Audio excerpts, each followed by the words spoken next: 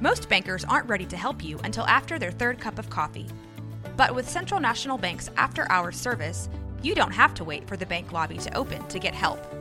You can contact us from 6 to 8:30 in the morning or from 5 to 10 in the evening, and we'll connect you to a real, live, local person who can answer questions and fix problems 7 days a week. Bank different. Bank Central.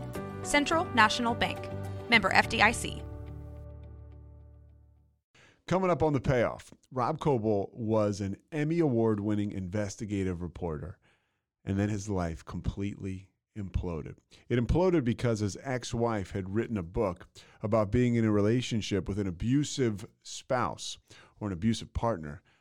Turns out that partner was Rob. Rob was this person when he was in his addiction, and when the book came out, he spiraled. She made an appearance on the Dr. Drew Show. This woman is a well-known CNN anchor. We get into all this, and we get into how Rob battled back from basically the consequences that he was dealt as a result of his alcoholism and how he found a way. He said something that really stuck with me at the start of or at the end of this podcast. He said, it's not so much, and I think he was quoting Brad Pitt or Anthony Hopkins. He said, it's not so much the mistake, because people love to focus on the mistake. It's the next move, right? What's the next move people make? Rob has been full of next moves in his sobriety, and he's somebody who I had heard about him because it was a pretty big deal when he got arrested urinating outside of an Apple store in Milwaukee. It's all in the podcast. It was on tape, part of it, and he was an esteemed newsman in Milwaukee, so obviously, as you can imagine, this made some headlines, and hopefully this podcast will too. At the very least, we hope it helps somebody. Speaking of helping somebody, come on, let's get a little help right now from my main man, Kevin Souza.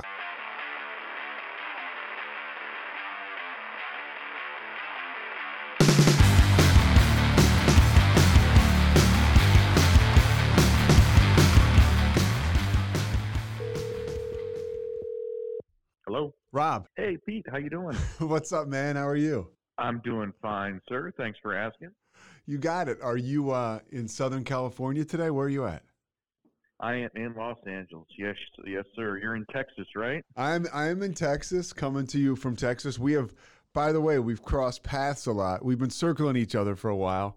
Yeah, it's pretty interesting. It's very cool. We've been to some pretty cool places, huh? Yeah, so I'm super pumped.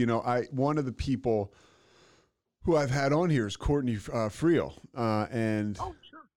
I had known about you for a long time, right? Because of your story. We're going to get into that in a couple moments, and talk about pretty much what it was like, what happened, what it's like now. But I'm just going to interview you through the whole thing because I'm so interested in your story and stories like these, stories of recovery that start off, they kind of all start off at the same place, at the bottom, whatever your particular bottom is. So anyways, I listened to Courtney's podcast and I heard you on there. I saw you on there, and then I was like, oh my gosh. And it's so cool to see you doing so well. Well, thanks, man. And you as well. I mean, I think you have like 12 years now? Well, 10 years, 10 years. Yeah. 10 years? And you're 10 years too, right? Coming up on it. Yep. September 22nd, 2012. So yeah, good for you. I mean, dude, congratulations, because it's no easy feat.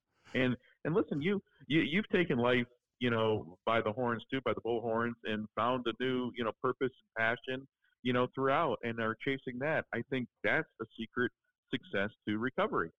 Do you think finding like a passion almost on the other side of it, aside from you're a 12-step guy from what I've read and listened to, right? Pretty much. Yes, I am.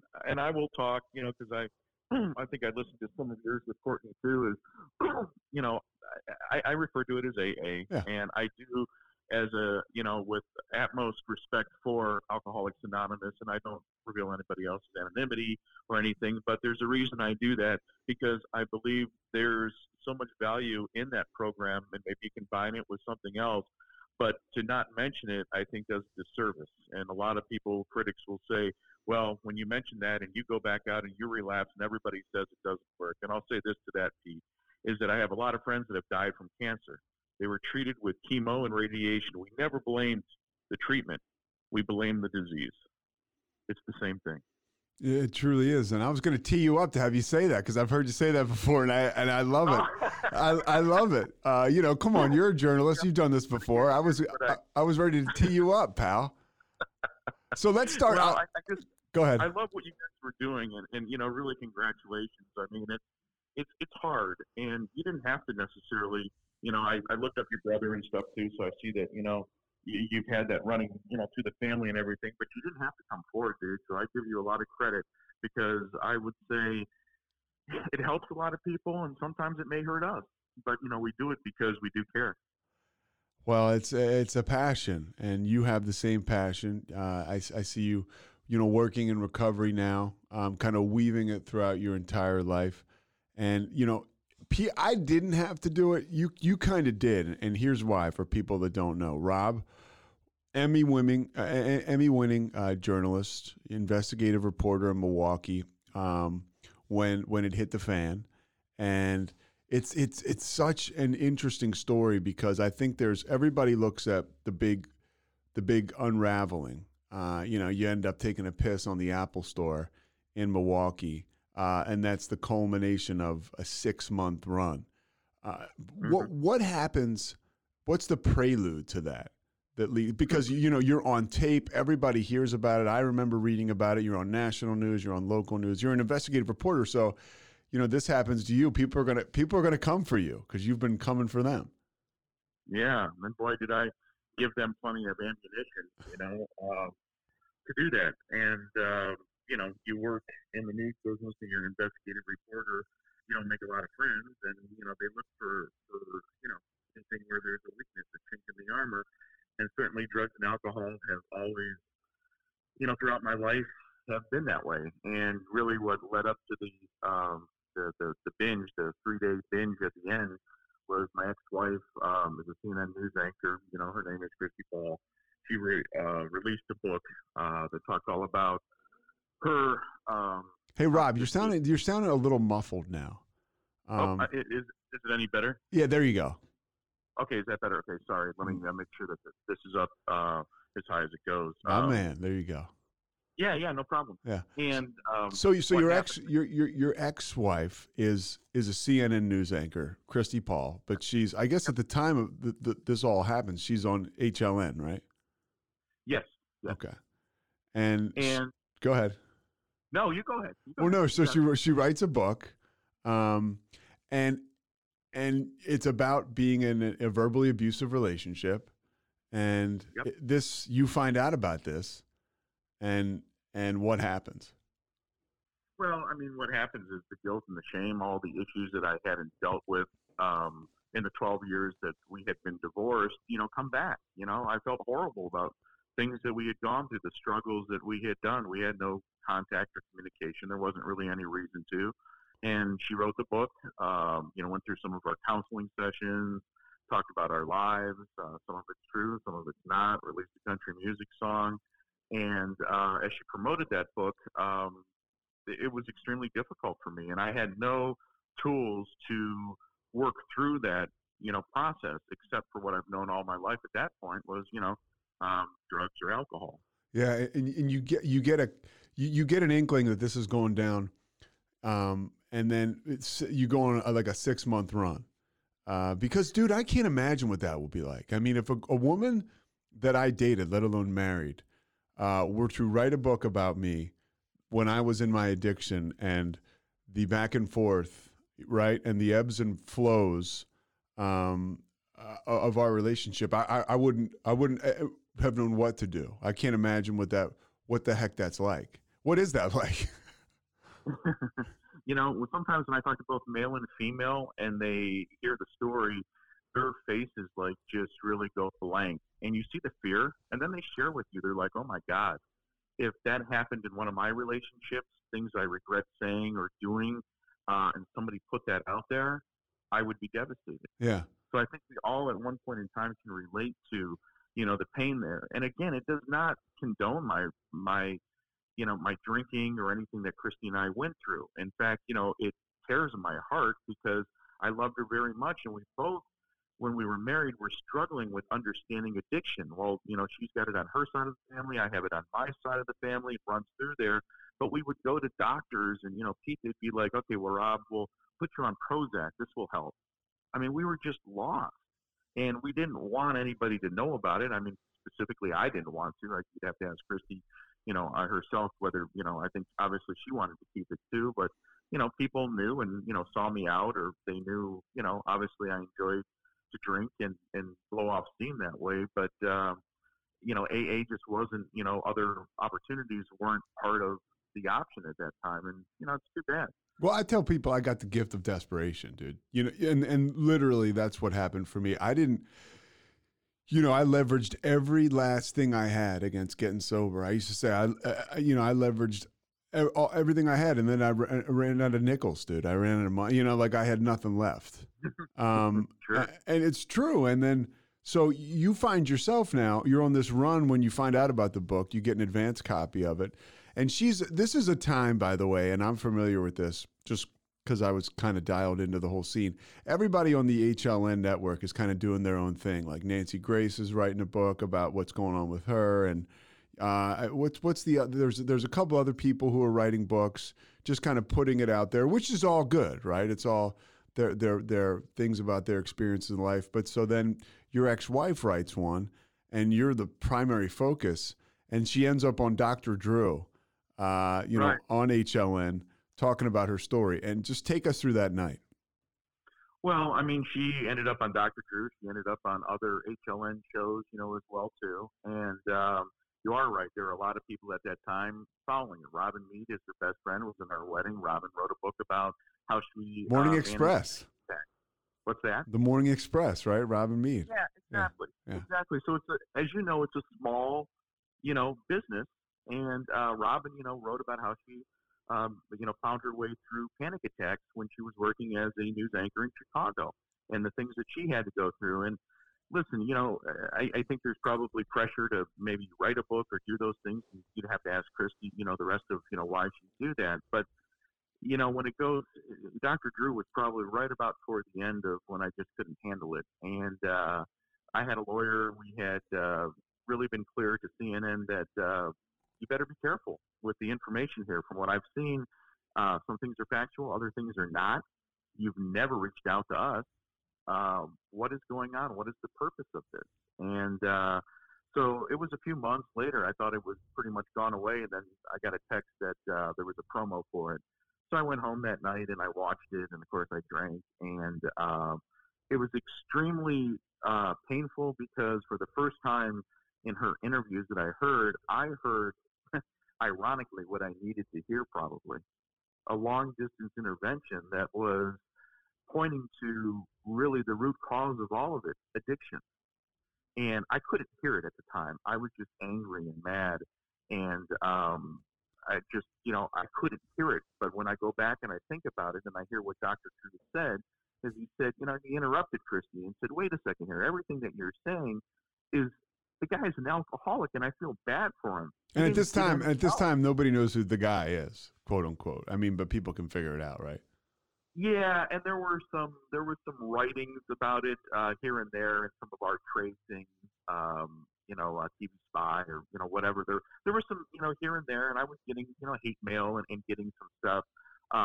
But it wouldn't come until the night of the Apple Store, where I gave the media, who, I learned later were doing, background stories and preparing things, that I gave them every reason to go ahead and write, publish, broadcast those stories, because now that person, you could see the verbally abusive, person that Christy, describes in her book. And you literally see it. I mean, it's on tape, outside the Apple Store. So what happens leading up to that? Leading up to the Apple Store is I just ran out of booze at home. In Milwaukee, they don't sell anymore. I lived in a place that has a steakhouse. There was everything you could walk to, Trader Joe's, but they don't sell it. But there was a bar there, Bar Louie, and I figured I just need to get a few drinks, have a couple drinks, go to bed, pass out, and I'll survive again for tomorrow. But when I got there, I was so I guess I don't drink about my problems, I drank at them.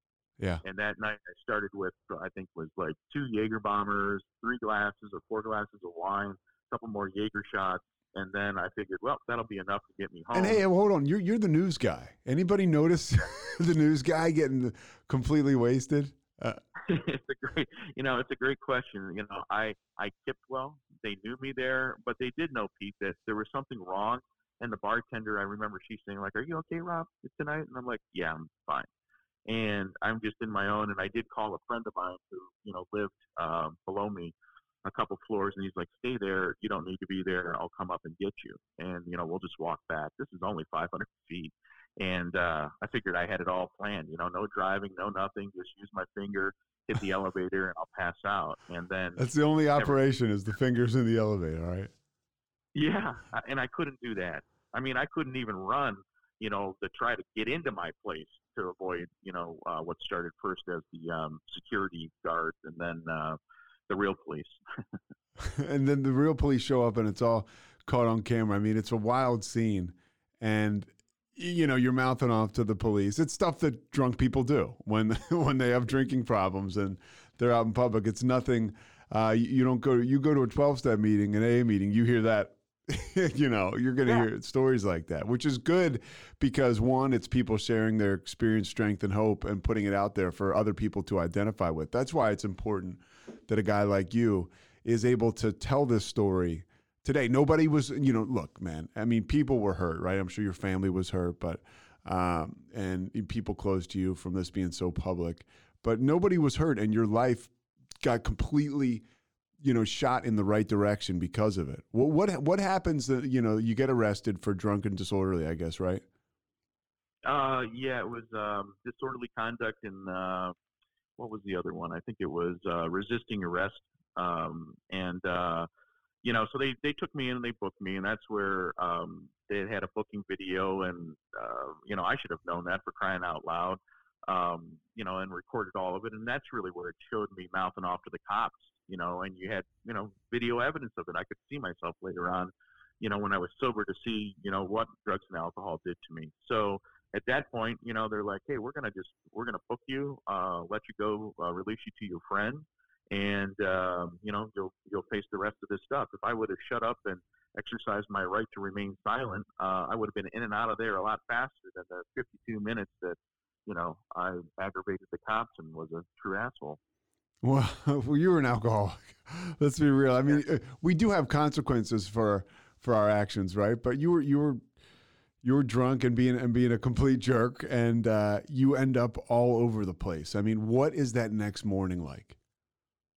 Well, the next morning was brutal because I woke up and my throat was really, really dry. At this point, there's so much drinking, I was dehydrated, that I was sort of used to that, but it was really painful. I could hardly swallow. And I got up, it's just going to be another day to go to work. I'm probably not going to be feeling so great when I go in there. And I go into the bathroom and I look in the mirror and I see some cuts on my face. And then it starts coming back to me. I'm like, wait a second. And my body hurt. And I'm like, uh-oh, this was not. And then it started coming back to me. Now that I remember that arguing with the police officers, putting my phone back in my pocket, they went to cuff me. We fell over onto the ground, and that's why I'm sore. And then I immediately called my friend below, and I'm like, "I'm screwed. It's over." And he's like, calm down. Everything's going to be okay. We've got to talk about this. And, I went into work with that, fear of like, what's going on. And then, people would ask, "Hey, what happened?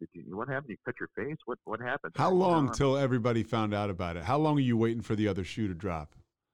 It was like 3 weeks, man. That was hard. Like 3 weeks. Are you drinking that whole time? Yeah, I had cut back a little bit, but I remember being at the doctor, and as that far along in my drinking career, you have high blood pressure, hypertension, you've gained the weight, you're unhealthy, and the doctor was lecturing me right when the station called, and I knew at that point, and it was my big boss calling, and I listened to the message, and the doctor's like, "What's going on? Why aren't you listening?" And I said, "I got other things to think about." And when I went into the station, they wanted to sit down and talk to me. And, at that point, I knew. They were aware that Christie's book, had come out. I had talked to them about that. I'd shared, that it was difficult.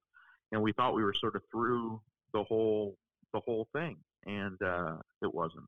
It was far from it. Well, so was there a relief that you felt when you got there, or would you ended up resigning? And after that, do you go right to treatment? What happens next? And what's that encounter like? Take us in there with your executives, your boss. Was your news director in there, I guess, and maybe HR? Oh yeah. So I worked in Milwaukee, so that is also where, for Journal Broadcast Group, that is also where the corporate headquarters are, right? So what's the broadcast group? It was Journal Broadcast Group at the time. Gotcha. Yeah. Okay. So, and that's their headquarters. That was the flagship station. I had been promoted from Fort Myers. So if you couldn't find any other big head, newswig, head person in that town, I did. So when I came in, I went to in my boss's office, and it was a heartfelt meeting in a sense that they're like, what he talked to me, and I really looked up to him. They gave me all these great opportunities, built the investigative unit around me, and he's like, what happened? And I started telling him, and he's like, and you thought this was never going to come public? Why didn't you tell me? Why didn't you? We could try to help you.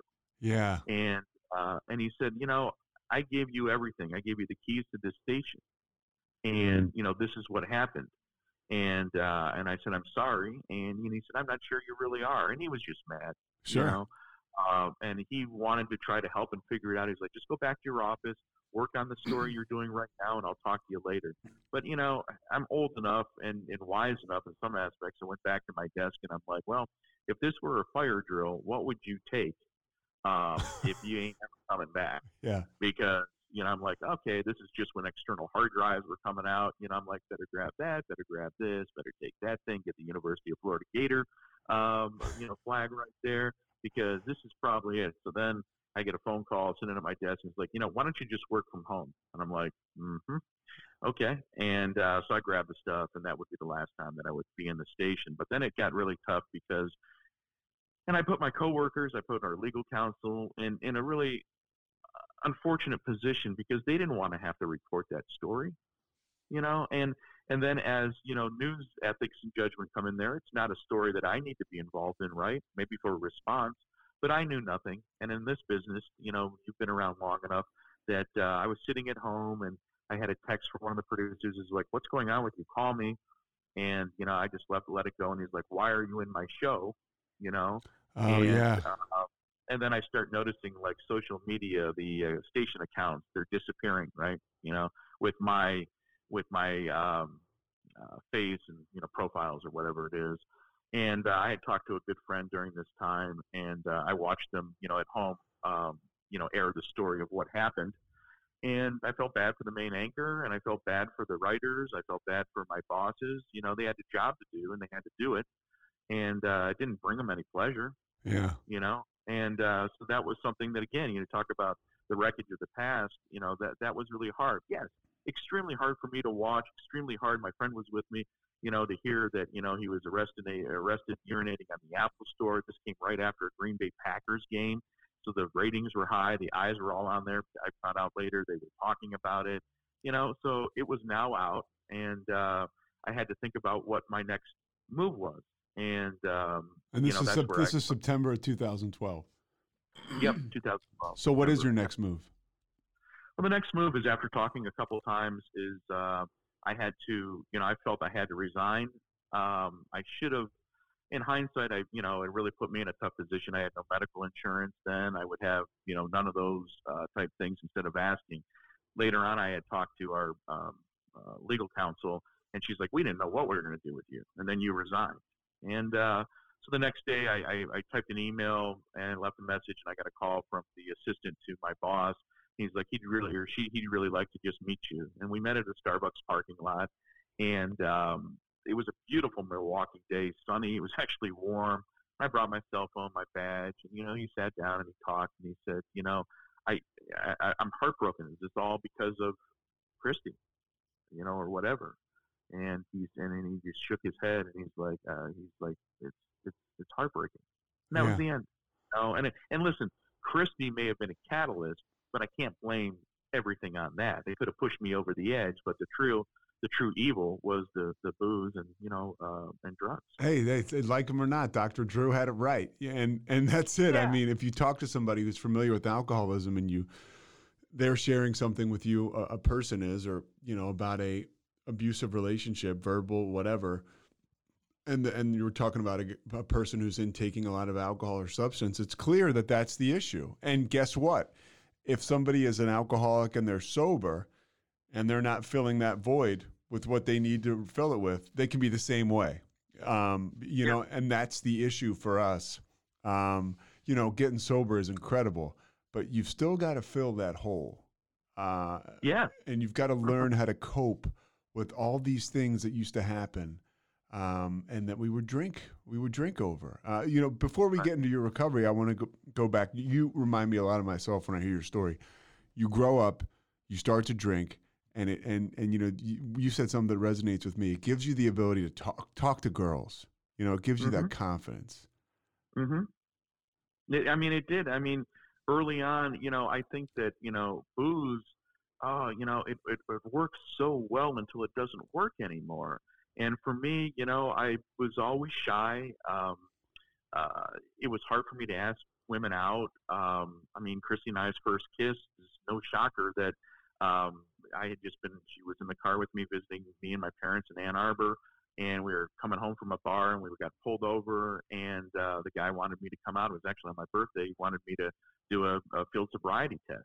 Like a DUI checkpoint? At a DUI checkpoint. He had pulled me over. He was going the opposite way. I was speeding, and we were out on my birthday, and we hadn't started really fully dating yet. And the cop walks up to the window, and he's like, "Have you been drinking?" Remember, this is back in the days where you had a stamp, on your hand, and you had whatever that from you the were bar. Of age. Yeah, from a bar. And I said no, and then Christy says he's only had a couple, and I'm like, oh, she doesn't know. You don't say that. And so he's like, "Can you step out of the car?" And it was 22 degrees and a wind chill out there. It was horrible. And he's like, "I think you've been drinking. I'd like you to do some field sobriety tests, but you don't have to." So I'm like, "Oh, great. Then I'll pass." And he's like, "Okay, then I arrest you." And I'm like, "Oh." So at this stage, I did the field sobriety test. I passed. The guy goes, "Do you have any questions?" And I said, "Well, I was speeding. You to give me a ticket?" And he's like, "Nope, that's not what I'm looking for tonight." So I go back into the car, and the cherries, the red and blue lights are still popping behind us. And I lean forward. Christy's like, "What happened?" I'm like, it's all fine. And I said, "I've been waiting to do this for a while." And I kissed her. What a romantic, if that isn't foreshadowing of hey, maybe there's a problem here. Yeah. With the berries and cherries in the background, right? Yeah. Yeah. I mean, what a great first kiss, right? Jeez, oh, geez. I look back now, half my life later, 25, 26 years later, and I cringe, Yeah. I feel for it, but we were young, we were young. And that relationship, does it move quickly? Is there a lot of drinking involved? You meet her in West Virginia, where you're both working at, an entry-level station, into the business. Was there a lot of drinking and partying around those days of your life? Sure. I mean, there was no secret that for me, that was my first job out of the University of Florida. And for Christy, she'd been trying for quite a while to get into news, but wasn't able to. So she was working at the convention center in Cleveland. So this was her first news job. We're all there in a town that we really don't know. And I'm continuing, enjoying partying with Christy and, our coworkers as well too. So that was never, I don't think there was ever a secret in that. And I think she's written to say that, it was something I thought, he would grow out of. But as you and I both know, if you're an alcoholic, you're not growing out of anything. Yeah, it's funny. And you'll be in relationships with people, and people listening to this might be going through this themselves. Somebody who isn't an alcoholic, you're dating somebody with the drinking issue, and it's like, oh, well, they'll, the honeymoon phase is over. Maybe he'll stop drinking. We'll stop going out every night. That's not how it works for an alcoholic. There's no slowing down. No. And we were saying earlier, it works so well until it doesn't work anymore. And here's the other flip side is, I think you're always the funniest person to everybody else but your significant other when you're drinking. Yeah. Yeah, you know what I mean? So, people saw that, and when Christy and I moved to Boise, I got a job in Boise, and And you moved, by the way, you moved to Boise before it was cool to be in Boise. I mean, you planted the flag there. I've spent a lot of time in Boise, and now it's like they don't want anybody else to know how cool it is. Now, when you were there, it was just a really cold place, and it was kind of an up and coming city, I guess. It's such a freaking cool city. Still is. Blue turf, Boise State University. I know you follow all. And Christy and I mean, it was such a great place. And the station, they had, back then, this was 95, 96, it would have been 96. We started nonlinear editing, it was amazing, all the tools and everything. So it was the best station to go to. It was a great place to be. But there were some challenges. I was young. The boss I had was really vindictive, and it took tolls. And again, I'm using alcohol. I wanted Christy to have a good life. We were getting married. I felt the pressure of all that, and I couldn't talk to her about any of those things. Right?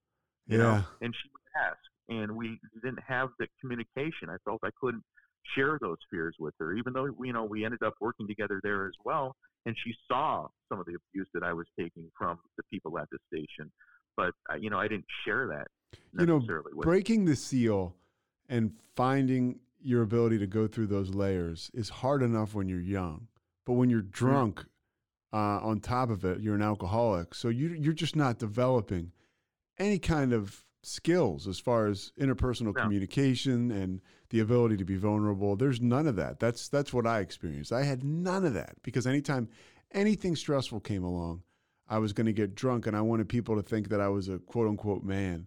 So I wasn't going to talk about it because that's not what we did.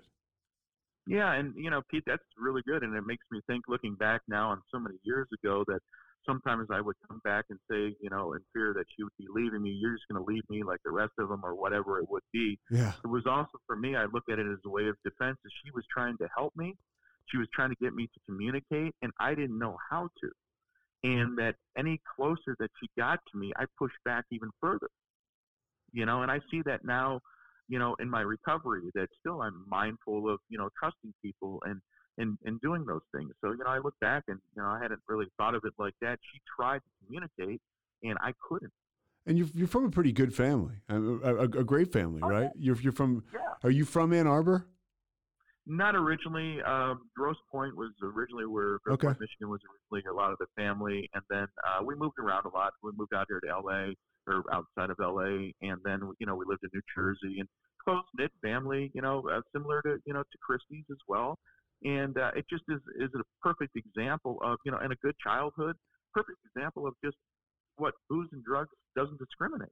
It just, that's, I think you're, similar background. Yeah. It's just at one point in time, all I can say is that I found this magic elixir that allowed me the opportunity to ask women out, to be, charming, to smile, or, try to go and, have that first kiss, because all that anxiety for me, I couldn't do on my own.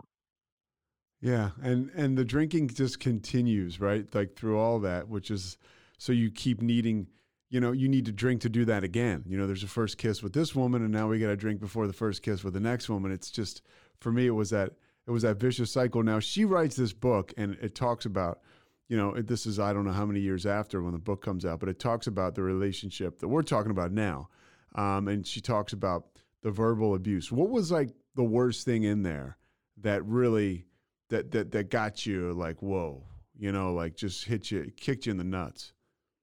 Well, she wrote the book 12 years later, and obviously that gives you an indication, of some of the work that she had to go through, right? So when we got divorced and she left me and we got divorced, I left her with a ton of stuff to shift through, and to work through on her own. Horrible feeling.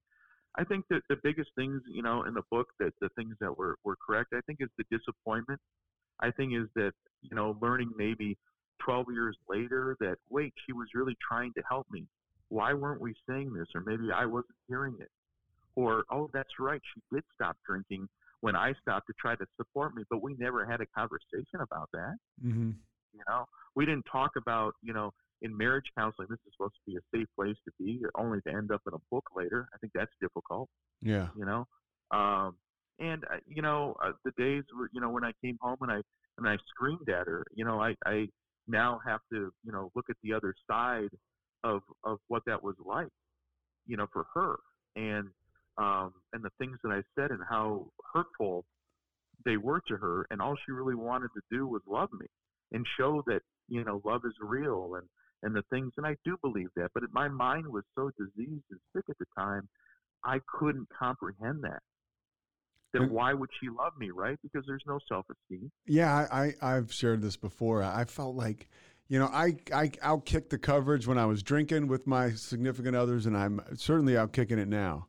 And, with the woman I'm with now. But early on, I used booze and drugs as the way to build confidence. I would be like, I cannot be with this person. I cannot be with this person. Like, I'm not good enough. Now I use the program and reality and, like the things that the spirituality and the connection and the camaraderie we share in the rooms, that gives me the self-esteem now that alcohol and drugs used to give me. And it's such an interesting situation because I thought I was going to be lost without it. And it turns out that, to be as cliche as possible, I'm totally found, or I've found it. And the happiness that comes with that, but it takes time. Oh, dude, it does. It takes a while, like a long time, a long time. I did not have many successful relationships or in sobriety when I first started out because, you're just finding your footing. For you, though, when you break up, and we're about to get into recovery, but, I read this about you. This is like real epic breakup stuff because you break up, you get divorced, and then you still work at the same station with this woman. A lot of people never mention that, but for the next 2.5 years, we worked together at 3TV in Phoenix, and I knew. So you guys are both working at the same station in Phoenix. Yep. And Christy at that time, she was still trying to be my friend. This isn't talked about a lot. She was, she always wanted to still be liked, and she wanted a friendship, and she would come over and stand over by my desk, like to start wanting, conversation or something, only to be met with a stream of swear words from me. Yeah. Which was not great, but I wanted to be clear as I wasn't looking for any kind of a friendship from her. Yeah. Nobody saw this. Were you heartbroken? Yeah, I was heartbroken. I was heartbroken, probably maybe, ego too. There you are now working in the newsroom. But one of the things that was so difficult is that we were, we had just, we were bidding. This is how quickly that happened. We were bidding on houses, talking about starting a family. And then, we have a fight, and Christy, finds a guy in Chicago that, she has met, via Robin, one of her friends. And while maybe nothing physical happens, that's the point where she goes, hey, there's something maybe better out there. Uh-huh. And I saw this happen, right? And, then as the divorce, it wasn't long, we were separated, the divorce started happening. I knew that I would have a front row seat to Christy getting remarried, buying a house, starting a family, and I would be there to see that. And I think that's an extremely hard thing to watch and be aware of. And then you're both two local people on TV, so that's the case, But again, I went out, I handled it with getting drunk, having other relationships, just making the continued wreckage, the arrest, the cops that took care of me because they felt bad for the situation. I mean, it was just it's crazy. Yeah, I mean, that's another thing too. You have, for somebody who, and this is the alcoholic, right? Like egomaniac with an inferiority complex, and you're also entitled. You talk about the fact that you keep having run-ins with the police, but you're not getting, I mean, you had consequences when you were younger. I guess you had a couple DUIs, which is a big deal for members of the human race, but not for active alcoholics. No. A couple of DUIs, okay. But, this is all this stuff's happening. And then the roof caves in, right, with the incident in Milwaukee. And by the way, you're an Emmy-winning investigative reporter. Your work is impeccable, and well, it is, and it speaks for itself. And not to take anything away from people in the news industry today, but look, man, when you were humming, it was a really big deal to be a successful investigative journalist on a local level in a bigger city like Milwaukee. You are really an agent of change, and you were doing some great work, but then you lose it all. We'll get back to this conversation in a second, but right now, a word from our sponsors. Everything is lost, right? Oh yeah. I mean, not just it was the career, it was everything. And you talk about the success, and thank you very much, but I'm an alcoholic. I don't see that, right? Yeah. I didn't know how I was doing or what was happening because I'm so insecure and such a mess that, nothing's never going to be enough. But yes, what you see in Milwaukee and what happens is somebody who loses everything but their life. And that was going to be the next step. Oh yeah. I mean, for me, I'm very lucky that I hit bottom without dying, because I crawled into rehab and my whole life changed. You crawl into rehab and you had the longer term model too. You said you thought you were going for 28 days, but you ended up going for 90, right? Yeah. And I heard that, you had a similar experience. Listen, this was right like when things were changing in treatment, where they really realized that 28 days is like putting a Band-Aid on a gunshot wound. You can stabilize somebody in that, right? Maybe. And that's vital, but nothing else. So my family had talked about it, and they're like, look, you need to stay for the 90 days and really take this seriously. Other than that, we're gone, and we'll love you. We'll pray for you, but that's it. And, I was always nice to the people there, but I was not happy about that situation. And I was extremely angry with Christy, and those resentments, could really, put me back out again. So yeah, exactly. Right. You're not ready to go out into the open world because you're a guy that's packing heat with these resentments, and you're just like, I was the same way with some other stuff. Like I just wasn't ready. So where'd you go, by the way? I went to I went down to Greensboro, North Carolina. Okay. It was in between, Florida, where my family is, and Charlotte. And so I went to Fellowship Hall there, and I found it online. I didn't even realize it was a not-for-profit, and it was a good place. And they started working with me. And even at the end, though, Pete, one of the things I remember the doctor said, is like, hey, have you prayed? They would ask me all the time, have you prayed for your ex-wife? And I just did, no, ignored it. And finally, I got so pissed off. I told them, yeah, I prayed. They're like, you prayed? And I said, yes. I prayed that the bus would hit her and be quick. And they laughed because they knew my sense of humor, Yeah. And they said, well, I guess it's a start. But what they said to me, aside from that, they looked at me in the eyes, and I didn't fully understand this then, I would later, is that they're like, Rob, it's about the only thing we really worry about with you is the resentments. You don't understand, if you can't work through that, how much in danger of your own sobriety, of losing that you are. Yeah.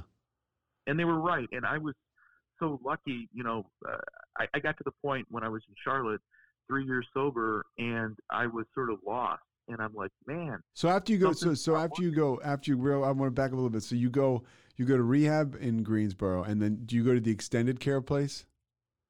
Yeah, well, that was all part of treatment. So we were still under that. And then after I was released, discharged from Fellowship Hall, I went to a sober living, or, back then halfway house, whatever you want to call it. Sure. And I was not happy about that shit either, So after you did 90 days in Fellowship Hall, you went to a sober living? Yep, I went to sober living, and it was okay. Yeah. It was there in Greensboro, but this time I was going to do what they told me to do. It was $100 a week. It was something that I could afford, and I started, like picking up the pieces. I still had the support of where I went to treatment, the people I was around, the meetings and stuff. So what's happening for you, by the way, like during all that? What's that? What's happening like for you? Like, you're going to meetings. Is everything changing for you? Slowly. The biggest change that I remember, that accepting where I could start working with that shame and guilt, was that this is a disease. And the things that I said or did didn't really have an explanation. It's just part of the disease. My mind clicked with that. I could accept it and take away some of the guilt and shame, and then start working through the rest of it. So that started to help. I didn't really connect well with a lot of, it was a small town, and it could have just been me, but I didn't feel them very friendly and warm. I didn't need a red carpet rolled out, but I found some of them were just a bunch of, sober old assholes. And I'm like, I'm going to have to keep finding my way. And it was extremely difficult to find any kind of employment because of Google. And I had to start, looking at alternatives, looking at things to do. How am I going to survive? And, that's the fear of financial insecurity, everything that we deal with that, I had to start going through. But I was in a safer environment. At least I was familiar with some people there, Yeah. And so you ended up in Charlotte, and I'm sorry, I'm too interested here. I keep jumping in and cutting you off. So you end up in Charlotte. No, I'm fine. Yeah. And you're in Charlotte. And did you work for the Charlotte Knights? I did. And that was so in Greensboro. I worked for the Greensboro Grasshoppers. I ran a camera on the field. I got paid $40 a game. That was one source of revenue. And then somebody had introduced me to a casting director who did extra background work. And I worked on a bunch of shows in Wilmington, made some money that way. And I was finding other jobs. And finally, like my real job that I had was corporate sponsorship sales for the Charlotte Knights, right next to the where the Hornets play. Yeah, so were they in Fort Mill still when you were there? They had just so that stadium would have been a year old. I was there in the second season. Oh, that's cool. So you got to the brand new place downtown in Charlotte. Oh, yeah. I mean, if you're going to get a job in minor league baseball, at a stadium that seats 10,000 or 12,000, that's constantly ranked number one in the heart of uptown in Charlotte. Yeah, that's a dream come true, man. Yeah, man, that stadium is unreal. So you're there working there, but you're still kind of not getting. And you said, by the way, earlier, just to go back, you said you realized something when you were in Charlotte. What was it that you realized? Well, at that point, I was 3 years sober, and I was so thankful. They were good people to give me this opportunity, and it's a funny story. The first team meeting that we had, it was my first day there, and the GM and my boss, they called me in after this meeting. They introduced me, and I'm like, holy shit, I'm going to be fired. I can't believe they know something. They closed the door, and I'm like, it's going to be less than 12 hours. And I'll never forget, Scott, he's a good guy. And they sat down, they said, Rob, we know all about what you've been through. And we know there's two sides, and we want to be here and supportive of you. And it's okay with us, and that you're going to fit in great here in minor league baseball. And I was like, what a nice thing to say, only to realize later that everybody loves to drink in minor league baseball. Everybody's an alcoholic practically in minor league baseball, partying and having a great time. That night, it was the team's Christmas party, and one of the bosses came up and said, I just got to be honest, too. We are really honest and great to have you here, but I love your ex-wife. She's one of my favorites. And I laughed about it, Pete, and I laughed. And I'll never forget it was a humbling experience. They taught me so much. I've always loved baseball. I wanted an experience like this, but don't forget, when I did corporate sponsorship sales, I handed out the programs at the start of a game. Oh, yeah. I pulled the tarp. I ran the damn races dressed, as the hot dog or whatever it was, 40 some odd years old. And, we'd all be laughing. It was brutal. Yeah. And that's my story too. I ended up working at a KFC, just waiting for those long drive-through lines. Oh God, they just lasted forever in those cold Baltimore evenings. I was like, this is never going to end. But you're doing your thing. You're sober. You're in Charlotte. It's 3.5 years. Are you getting to meetings at all? You said when you were you weren't. Okay, so you're kind of like a dry drunk when you're in North Carolina. I think I was grateful. I was learning different things. I was frustrated. Well, don't let me put words in your mouth. If you weren't you weren't a dry drunk, you weren't a dry drunk, but you weren't going to AA meetings. No, I wasn't going to AA meetings, and I didn't really push in that town, for it. Sometimes I wish I had more, but then I guess everything happens for a reason. Sure. I realized as the season, was going on, and there were some really challenging, situations happening at that time with the Knights. And what was the biggest challenge you had there? Oh, the biggest challenge was I was okay with Thirsty Thursdays, right? Yeah. Working in the ballpark, walking around when we'd have games, but we had a boss that was an active alcoholic, and he was verbally abusive, and I felt the guilt and shame to fully understand what Christy would go through with me. Yeah. Okay. And so I went to bed one night, man, and I was like, this is probably when you want to talk about having a spiritual awakening. I went to bed and I would pray, and I'm a spiritual person, not a religious person, but I went and I said, "Hey, God, you see what's going on here? This is a fucking, excuse my French, shit show. And if this is where I'm supposed to be, then this is where I'm supposed to be. I'll trust you. If not, then get me the hell out of here." And I'm not kidding you. Within 3 to 4 days, I had a phone call from Los Angeles, from Hollywood, and it was a director and a casting director that was interested in my story. They wanted the story, but they wanted to then provide me, in exchange for that, the world's best life coaches to help me get my life back on track. For like a reality show? It was a documentary feature film. Okay. And they would give me the world's best life coaches to do whatever I, really wanted to do. And at that point in time, I had been trying to get into a job and work in treatment. And I thought about it, and I thought about it. I mean, it meant, everything. And then I made the mistake of saying to them, I think, was like, well, maybe I'd move out there. And they're like, in this business, raise stakes, bigger stakes you have, bigger story. And they're like, yeah, why don't you move out here? That's really what we want. And I'm like, you want me to move 2,000 miles away with no job, shoot a movie with a bunch of coaches who I do respect and I know their names, and you'll put me up for 2 months in Santa Monica and I have no job. And I'm guessing you said yes, right? I did. You know what it was?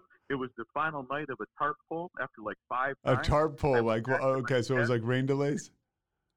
Rain delays, pulling the tarp on, pulling it off. I went back to my desk, I lifted up the blotter, pulled out the contract, signed that damn thing, faxed it over there, sold all of my 1977 Star Wars Kenner action toys, sold my Emmy Awards. You sold your Emmy Awards. For how much did you sell them for?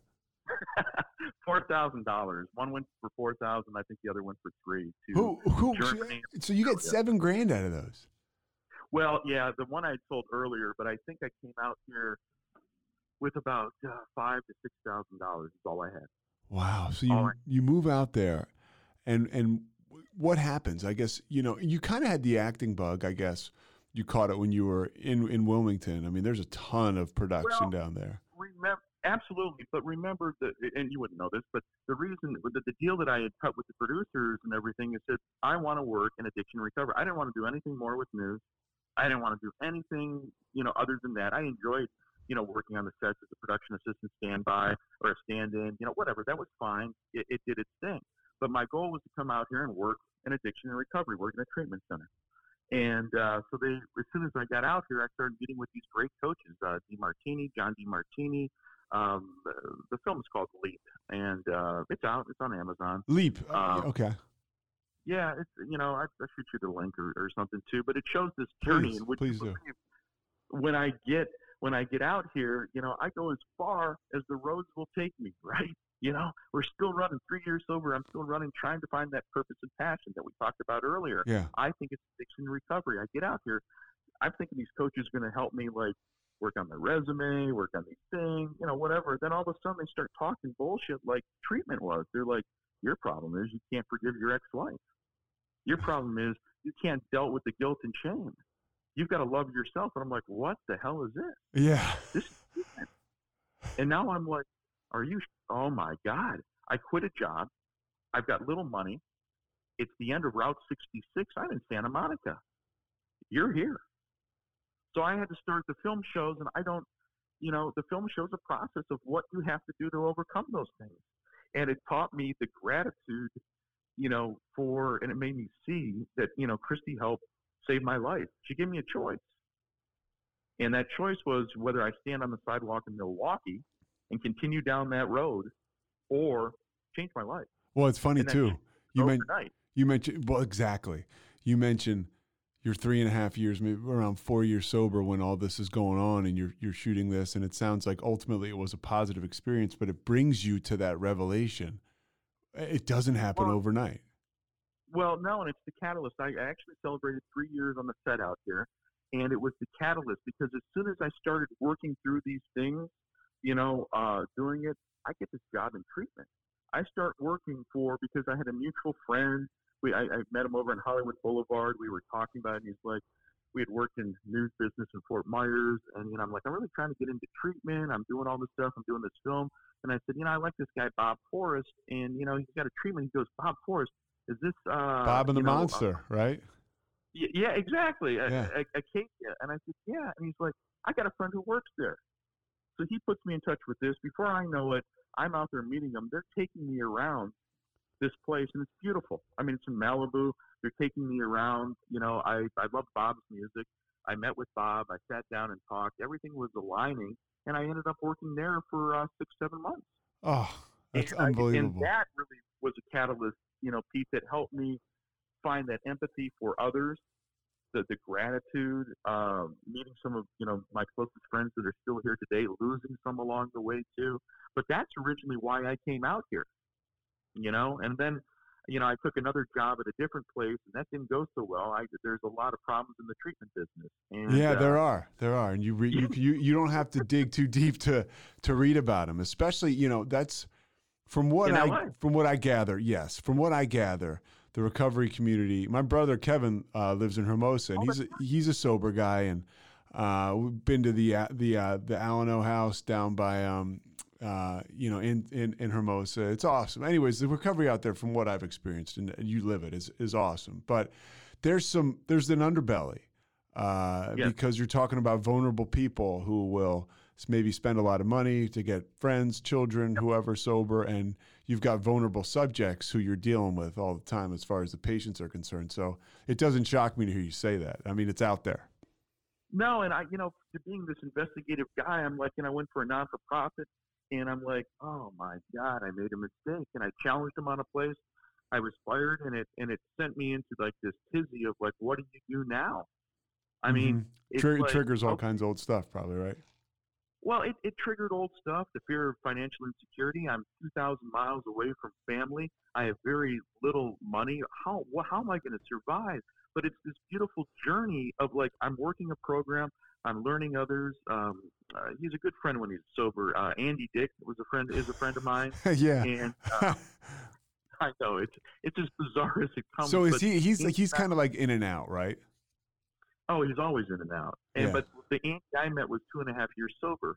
And Andy and I were hanging out. We were talking. He was the first person when I got fired and I was shitting my pants. He was the first person to come up to me and give me a hug and say, I'm sorry. I know that's why you came out here, man. Are you okay? Yeah. And I said, I don't know, but I got an audition tomorrow. Now it's real. And he goes, yeah, it is. You got to put food on the table. You want me to help you? And I said, yeah, if you can. And he started teaching me things, and we spent time together. And that's the Andy that I know. And then I, within a year or so, it was very difficult to watch the Andy that I didn't know go back out and, go back into active addiction. Yeah, that's our life, right? I mean, in recovery, by the grace of God, it's not me or you. It could be if we don't work it hard enough. That's what it brings up in me. I get scared when I see somebody go out. It's like, and that's why you go to meetings, right? Because you see it, you have a front row seat to this, and it's like, oh my gosh, like I do not want that to be me because I know how that story ends. The newcomer, and that is just recently has been a reminder. And I ran into Andy recently, and it was sad. And it was off of Hollywood Boulevard. I was over at the Hotel Roosevelt shooting something, and at the end we hugged, and I had to fight back tears because I wasn't sure I'd see him alive again. And that's the disease. Whether it's Andy Dick, your brother, your sister, your girlfriend, or whatever it was just that friendship that we had. And now I'm actually on the other side of it, right? Yeah. Like Al-Anon thing. It's so weird that you're on this other side of seeing these things. But so that was the catalyst that changed everything out here for me. So I'm like, well, I didn't have interest in TV news anymore. I didn't have those things, and I had to start finding my way. So I immediately went down to Central Casting, registered. I'm like, shit, this sucks because background work is not easy. It's not glamorous. Background work is just you're in the background. I mean, it is what it says, right? It is what it is. Yeah. There's different levels. There's different things, and there's a lot of fun, but you get a meal, you get a haircut sometimes, depending on what you're working on. Craft services? You you got craft services, good catering. You meet people, and you hope that, I just had to get money coming in. And then I found a fellow actor had told me about medical studies.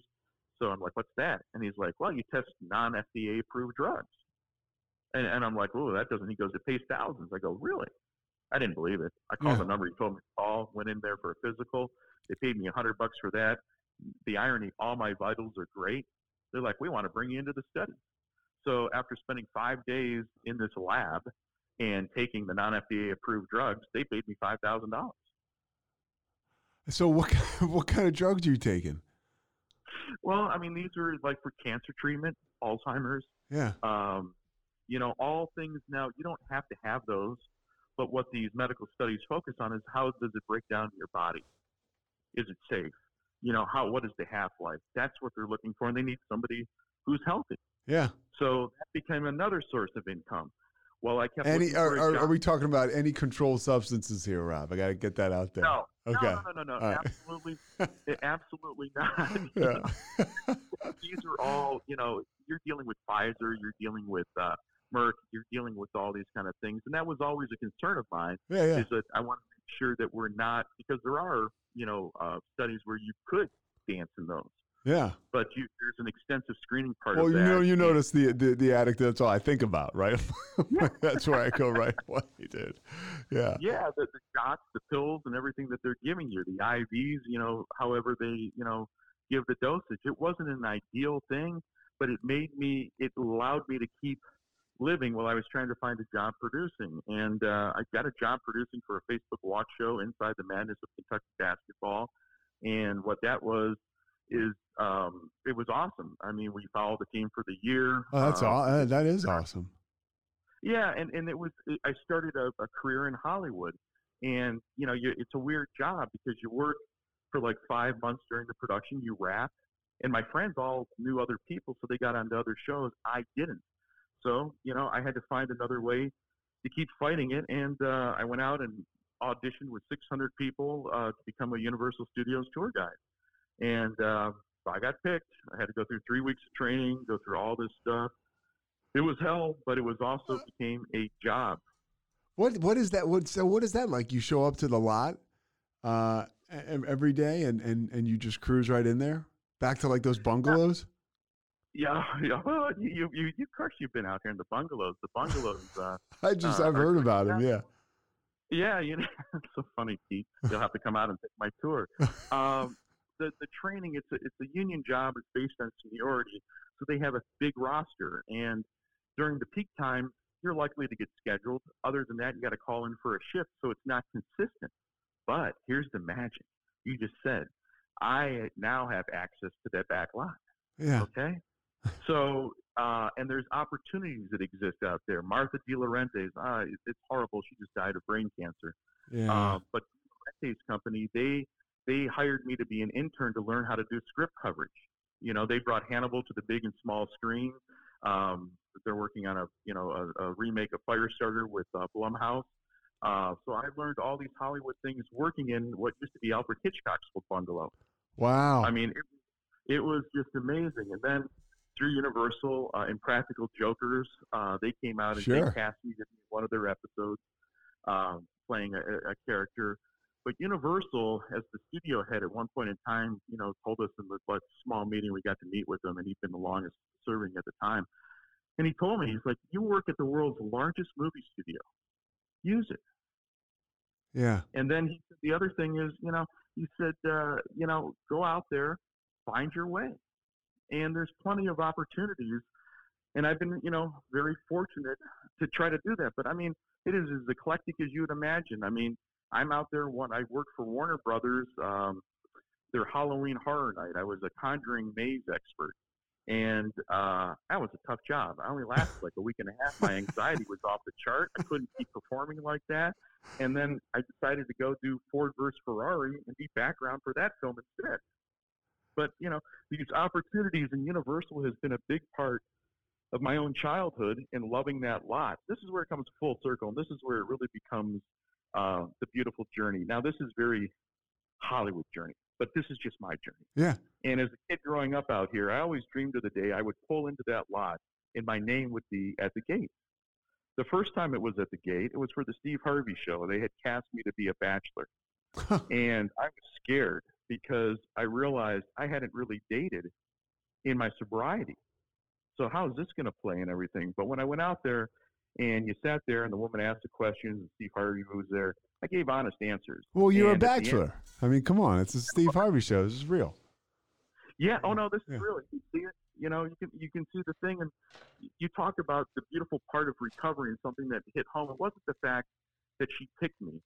It was the fact that the answers I gave were honest answers from my heart, you know, and you don't see all the answers. There was talk about, you know, really, do you have faith? And I said, no, I don't. I thought Steve Harvey's head was going to explode. Yeah. He's very, you know, and I said, and that was a big problem in my life. And he starts nodding. He's like, okay, this is okay. And then, but the audience at the end of the clip, you'll see she has to pick people and they go through, will it be 1, 2, or 3? And we're all sitting out there. You can see each other. And when the audience came to me, they went nuts. And it wasn't the fact that I was picked as much as the fact that I looked at myself and I can't fight back tears, is that I didn't look at myself as such a big piece of shit anymore. Yeah, and you were honest. You know, for once, these people saw I was a good person. Yeah. And it was, and that gave me the sense of like, maybe you're pretty hard on yourself. And that was my first time on the Universal Studios lot to do a show and to come back out there. And, you know, the first date, I mean, the irony, you know, is that they take us to the commissary. So this place that I loved as a kid has now become a very central part of my own recovery and my own, you know, rebirth of, you know, finding your way through all this stuff. How was the dating, like when you started dating and stuff like that in sobriety? You know, I went back to an old girlfriend a few times, you know, maybe like a couple years in, and that was not going to work. And it wasn't a good situation. I went back because she knew all the stuff. So yeah, the dating had been limited and still remains limited. And it's one reason I probably like, you know, the men's meetings. But it's something that's a reminder that, you know, I have to get out and navigate that more. Yeah, I mean, and it is like, I remember talking to, just back to what you said, when I was in a halfway house, this woman, what was her name? Karen. She was awesome. She was our therapist. And, you know, those people, it's such volatile in those houses. You know, you could have a therapist there for like 3 weeks and then she's gone. But this one was there the whole time. And I remember asking her, you know, I was talking to her about like my ex-girlfriend and how I wanted to get back together with her. And, you know, and she's telling me how that isn't right. And I said, why do people want to get back together with their exes? And she said, because it's easy.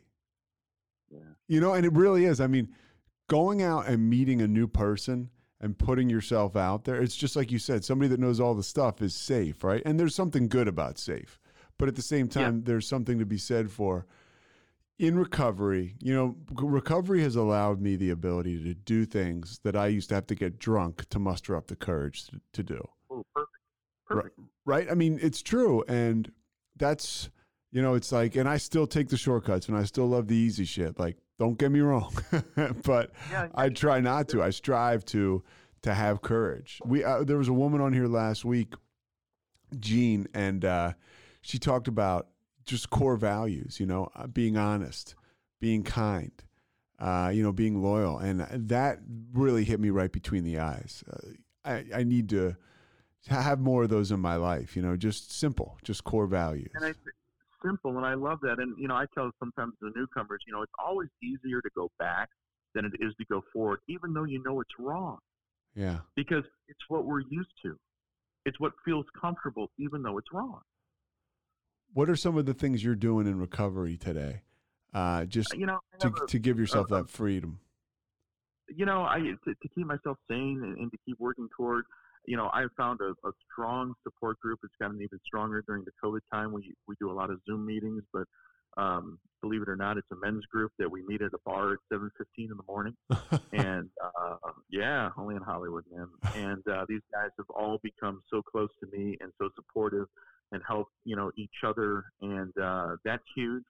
You know, I work through, you know, trying to find time better to meditate. My schedule gets crazy between auditions and balancing this because it's a different life for me. So gig work, you know, there'll be days, you know, yesterday I had a fitting for a big TV show. I got an audition waiting to do for today. then, for the next 4 days, I'll have probably nothing. So I need to be mindful of that and, take care of myself, self-care. Yeah, absolutely. Like, how is the acting career going? What is that like to walk in there and audition? I mean, you walk in, break that down. Like, what's that look like? It is so freaking bizarre, and okay, I'll give you talk about the struggles, and I hear a lot of other actors saying this, is that my biggest one was the anxiety, okay? And I didn't have that for so many years in news. I'd be anxious to get to the meeting or do whatever, not necessarily anxious for a live shot or to anchor, but there were so many times I couldn't go into the room to audition. So I just set a goal for myself. I'm like, if you can just go in and audition, then shit, you won, whether you get it or not, whether you book that role or not. And once I started doing that, I started booking roles. I'm like, you got to be kidding me.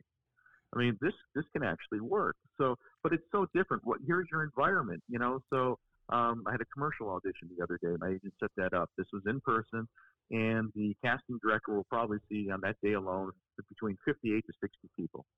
You go into these nondescript buildings here in Los Angeles. There's people that sign in on a list. You sit on a bench. They come out and get you. You're done in about 4 minutes. Okay. In each room, there's like 15 different rooms in there. Each is a different project. And you go in there, and how long do you wait outside? Oh, they're pretty good. Okay. If they're backed up, they'd be waiting, sometimes, too long, 45 minutes or whatever, they get backed up. And then, that's just the first part. So then I get a, what do you call it? I get a callback. Want to do Zoom. So it becomes the Hollywood, hustle or the shuffle. Hollywood shuffle. Yeah. Yeah. Well, you end up doing the Price is Right. I needed a new car. I didn't get the car, but I got a new Apple Book Mac Air for documentary on. I could walk up there and do it. I gave it my shot. Yeah. I mean, these are the strange things that, I look back now and I try to remind myself, I'm a SAG-AFTRA actor now. I got my SAG card by being a photo double. The last two, the vouchers I needed came in for Adam Ruins Everything, Adam Conover, the comedian for his TV show. Put the whole thing. That's how I got that. And then Scandal, I was one of the people they put their face on the board, and that gave me my third voucher to do. How active are you? Like, where can we see you at? Any stuff coming out? I know Leap is something. We'll link that to this podcast. I want people to be able to take a look at that. Yeah, one that deals strictly with is Chasing Evil. You're not as old as me, but Robbie Knievel. Yeah, Robbie Knievel, and that. We were talking about Palestine, or we were texting, and that is a story about him getting sober and the days of us partying and what he went through with Evil. I think I'll send you a link. It may not still be on. So you used to party with him? Where was this? In California? Yeah, I covered all of the Fox stunt shows. So back in the day when it started with Shattering the Records in Vegas, then we went to the Grand Canyon. Then we went to Palestine, Texas Jump. We did the rooftops. I covered all of those stunt shows for the Fox stations and my Fox station as well too. So Robbie and I, we all partied. We all, did all the same things. And then I imploded, and then he started getting sober. And the film deals with his sober jump in Palm Springs and his story of what it is. And I sort of sit in as the person that talks about the challenges he'll face along, the lines of, recovery. Did his dad have addiction problems too? Huge. Oh, huge. really? All untreated, and, his mom says in the documentary, they didn't call him evil because he was nice. Yeah. It's a sad story. Listen, I'll tell you this. It's a sad story. And it's also a story that shines some light on addiction, but even the director, he was talking to me, and he's a great guy, and he's done one on Richard Pryor, so it's dealt with addiction as well, too. But he's like, well, Robbie, he doesn't have anything besides jumping. What do you expect him to do? Flip burgers? And I said, yeah. Whatever it takes, Jesse. Yeah. Whatever it takes. And people don't get that, Pete. And that's why, like, when I talk about these Hollywood things, the people I've met, the sets that I go on, this incredible life that I lead, that I, pitch a TV show on Road to Recovery. I go into those bungalows, right? And now I'm sitting there against the executive producers and the networks, pitching something that's dear to my heart as I watch a Universal Studios tour tram go by, knowing that in 3 hours I got to jump on one of those and do my tour. Yeah. That's the wild, different life that I've had to adjust to and give myself, a little bit credit for saying, hey, you dove into something that's entirely different, a gig economy, something you don't know, as well. And a lot of people have helped along the way. When I was living in my car for a few days, trying to get Daniel Baldwin to help me do a show that I was pitching, he said yes to that, but he said, why are you living in your car? And I don't know Daniel well. He's like, here's some advice. You're a grown-ass man. I'm not going to tell you what to do, but if we're in our recovery, we don't live in our cars. He said, ask for help. And then he found me a place to live for the next 16 months. Wow. And I don't know him very well, and I'm very grateful, for that. It's not because it's Daniel Baldwin. It's all those people that have helped us. And I'm sure, Pete, you could rattle them off too. Oh my God. So many people put their hands out there for me. And so that's our job today, right? Is to be available. The last thing I'll ask you, well, I guess two more things. What do you tell somebody that comes around that's just trying to get a day, a young guy or an old guy, somebody that's a newcomer? What do you tell them? Hold on. I mean, and keep, it's so cliche. Keep coming back, but just give it a shot. Give it a chance. Because what you're doing right now isn't working. And what's so wrong with this? Yeah. But you have to connect, and I think that takes time. And I think that a lot of us are coming in with so many different stories of, I don't like saying broken, but just that we're struggling, And I also tell them, it's a great Brad Pitt quote that he said to Anthony Hopkins when Anthony Hopkins was interviewing with is, I remind people of this. It applies to my life. We've always placed great importance on the mistake. But the next move, what you do after the mistake, is what really defines a person. We're all going to make mistakes, but what is the next step? And, as a culture, we don't seem to stick around and see what the next step is. That's what interests me. Yeah. And I think that he nailed it. But you got to stick around. Yeah, you have to stick around. Now, where can we find you as far as, social media platforms, if people want to see your stuff, get in touch, how can they find you? It's Rob. I don't do a whole lot of it. It's Rob Koebel Instagram. It's _ Koebel. There's my webpage is my name, Rob, KOEBEL.com. And there's a True Crime podcast on there that, I've been working on too. And you'll find the same on Twitter and Facebook. You're the man, Rob. So you got an audition today? I do have an audition today. I had a really cool fitting yesterday, and in a couple weeks, I have a new dance show that I'm helping the producers sort of get together and see how that's going to work. And so what's the audition today? Can you say? It's just commercial. It wouldn't be anything you guys know. But again, commercial, a lot of people are like, commercials pay the bills, dude. Pete, okay, so you know it all, man. You know it all. And I have plenty of friends that do the episodics, that do the features, but it's those commercials. So, $25,000 commercial is going to help me, survive in Los Angeles. Yeah. Well, good luck today, man. And, we'll be in touch. We'll keep in touch. This is going to be up tomorrow, so I'll send you a link. Yeah, send me a link for Leap and for the Knievel movie too, and I'll put them on here. So much for everything that you're doing to get the word out there, and congratulations on an incredible journey, man. You are fighting it. You're going after your passion, and I know it ain't easy, but you've been very inspiring. Thanks, Rob. I appreciate the time, man. I really do. Hang in there. All right, buddy. Talk to you later. Bye-bye. Thanks so much for listening to The Payoff with Pete. Once again, I'm Pete Souza. And of course, we are part of the Rogue Media Network. All kinds of good podcasts you can find at roguemedianetwork.com. And of course, you can find this podcast and all those other ones wherever you get your podcasts, iTunes, Spotify, other spots like that.